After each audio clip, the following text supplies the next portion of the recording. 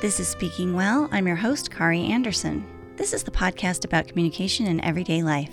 In each episode, we talk with a communication expert and scholar and explore how communication research can provide resources for navigating complex interactions. We will talk about relationships in politics, social media and film, public speaking, and private talk. In this podcast, we will offer straightforward but often challenging explorations of communication's centrality to our lives.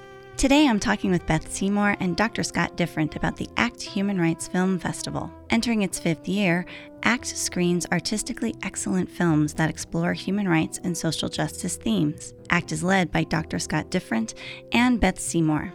Scott, ACT's programming director, is a professor of media and film studies at Colorado State University. He has an extensive record of publication in film and media, including substantive work on film's role in engaging audiences on issues of human rights.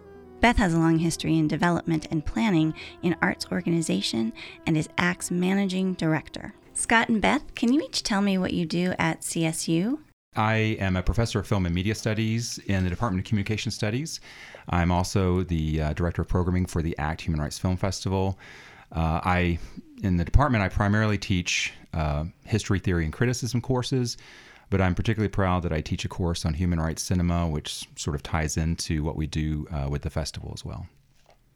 And I am the managing director of the ACT Human Rights Film Festival, which is a program I work on year-round, full-time here at CSU for the Department of Communication Studies. Thanks so much. Scott, can you tell us the story behind the founding of the ACT Human Rights Film Festival more than 5 years ago? Sure. So our first edition of the festival was April of 2016, but I suppose the origins can be traced back to the fall of 2013. That was when I was very fortunate to receive the College of Liberal Arts William E. Morgan Chair Grant, a very substantial research grant that was provided for 3 years. But beginning in 2013, which just happened to coincide with my sabbatical that fall, I was able to carry out research on human rights film festivals. Now, I had been going to film festivals for many years, ever since I was an undergraduate student in film. I've been going to film festivals in New York and LA and places like Seoul, but I'd not really focused on human rights film festivals or themed film festivals. In the fall of 2013, I began traveling to European and Asian human rights film festivals in places like Nuremberg and Geneva and Warsaw and Budapest. And I saw firsthand what worked and what didn't work so well from an operational and programming standpoint, but also just as an audience member. And I wanted to obviously bring back what was working really well at those festivals back to Fort Collins so that we might implement something along the same lines and create a really renowned event that would reach many, many audience members, not just here in Fort Collins, but around the region, the Intermountain West. And I think we've been successful in doing that. A lot of that success goes to very dedicated individuals like Beth. Dr. Dickinson, Greg Dickinson in the department, has been a champion of our festival. Carol Bush, who does many, many things for the festival behind the scenes. I think in the 5 years that have elapsed since the initial festival launch in April 2016, we've seen it grow considerably, and it has far exceeded my original conception, and it's gone above and beyond what I initially thought was just a good opportunity to bring people together in shared company around films that matter, movies matter. So I'm wondering, the experience of bringing that into the community of Fort Collins, has it taught you anything new about either film festivals or human rights, producing an event here in this community context? Well, I just mentioned that movies matter. That's sort of my mantra.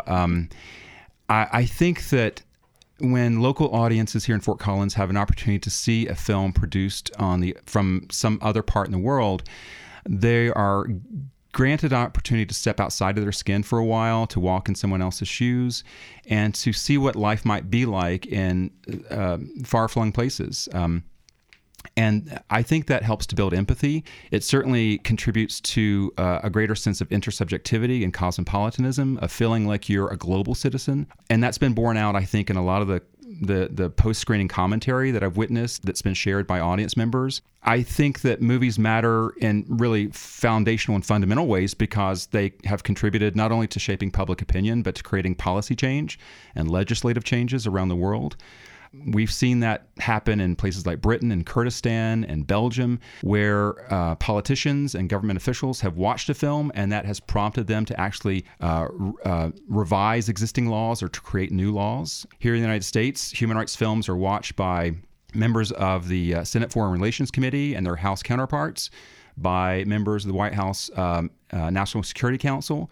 Some people have even said that George Bush's attitude toward Afghanistan was shaped in some part from having watched an Afghani film that he and Laura Bush watched in the White House. So movies definitely matter. They're not just sort of inconsequential ways to spend 2 hours of your life.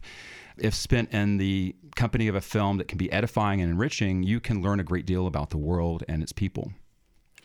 Yeah, thanks so much. I've noticed one thing about everything that's going on in political culture right now, combined with the pandemic, how much the streaming services are kind of foregrounding some of their documentaries that have these themes, or even narrative films that have themes related to social justice.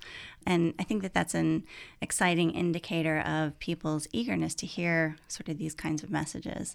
But yeah, I think the times themselves make that empathy piece even more necessary. Absolutely critical for it to be a productive community exercise rather than something that further polarizes us in our community. So thanks for bringing that empathy. And speaking of bringing that into our community here, Beth, as managing director, you have direct contact with so many of ACT's audience members and supporters. What do you know about the people who come to the festival and the festival's impact on them? So we have a fairly equal representation of very young people or college-age students, very young to me, I suppose, all the way up to retirees who engage and come to many of the films we produce, both during our Cornerstone Festival as well as some of our year-round programs. In conversations I have with these audience members, they come for a variety of reasons. Sometimes it's a specific topic that engages them that they're interested in. Sometimes a friend just invites them. But overall, the overarching thing is most of our audience members deeply care about social justice, and they want to learn more about the world and engage. Other audience members have told me that they're seeking their community and looking for people like them, and they want to sit all together with people who build their spirits and help fill their minds. In some audience surveys, people comment regularly that everyone they meet at the festival and talk to, whether it's in line or in the theater, has something interesting and engaging to say. So I really do think, in general, film festivals create a sense of being part of something bigger than yourself and bringing people all together and learning about especially with our films, these topics, which can be very difficult to process. And processing communally in a lot of ways helps people, as well as hosting conversations and sharing different viewpoints helps people process through that. As we've shifted to a virtual platform, people are deeply interested in the films. They're interested in artistry and the cinematic medium, and they're interested in joining, while we're physically apart, joining together and watching, whether that's with somebody across the room or outside at, I'm hearing students are setting up pop-up theaters in backyards with projectors, and other people have told me that they bought a ticket for their family member or friend who's across the country, and they plan to concurrently, synchronously watch and join our live Q&As. So while we miss being all together in theaters at this time, there really is a sense of bringing people together, even if it is in this new virtual medium.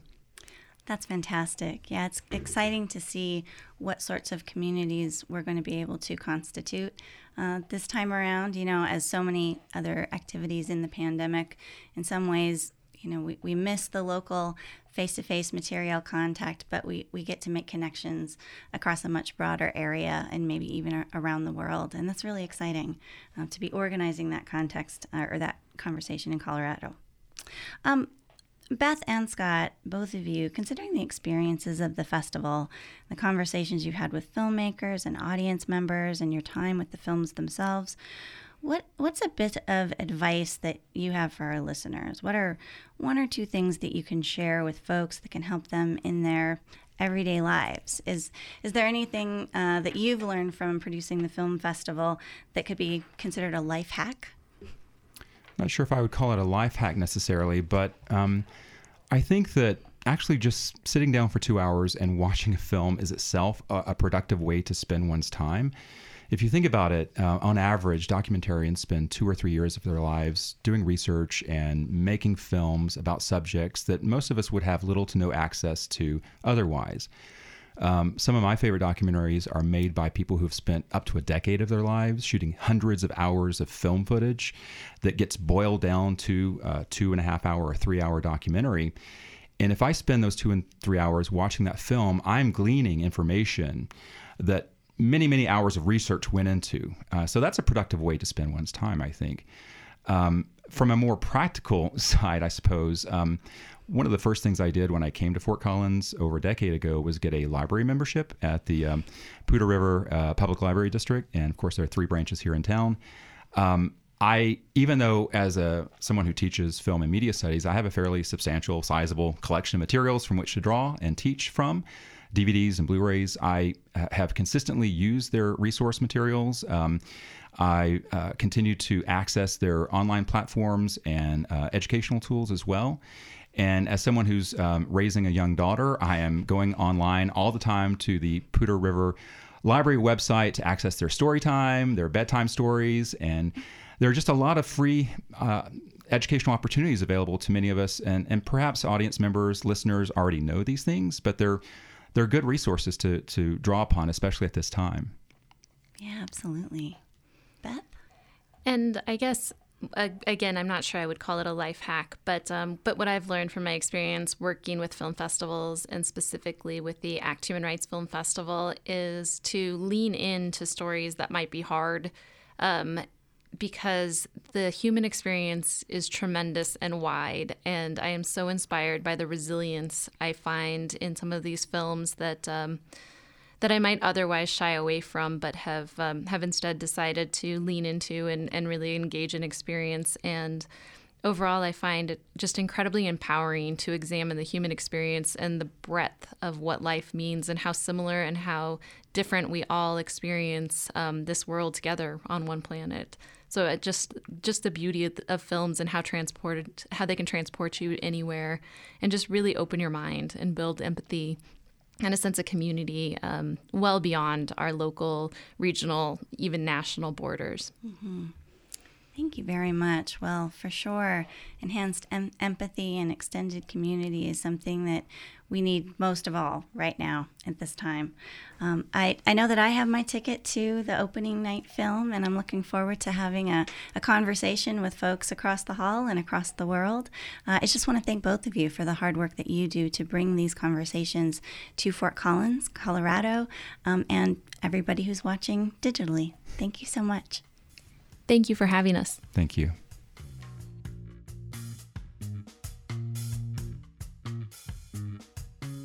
Speaking Well is a production of the Department of Communication Studies at the College of Liberal Arts at Colorado State University. We'd like to thank KCSU for their production support. I am your host, Kari Anderson. Until next time, be well.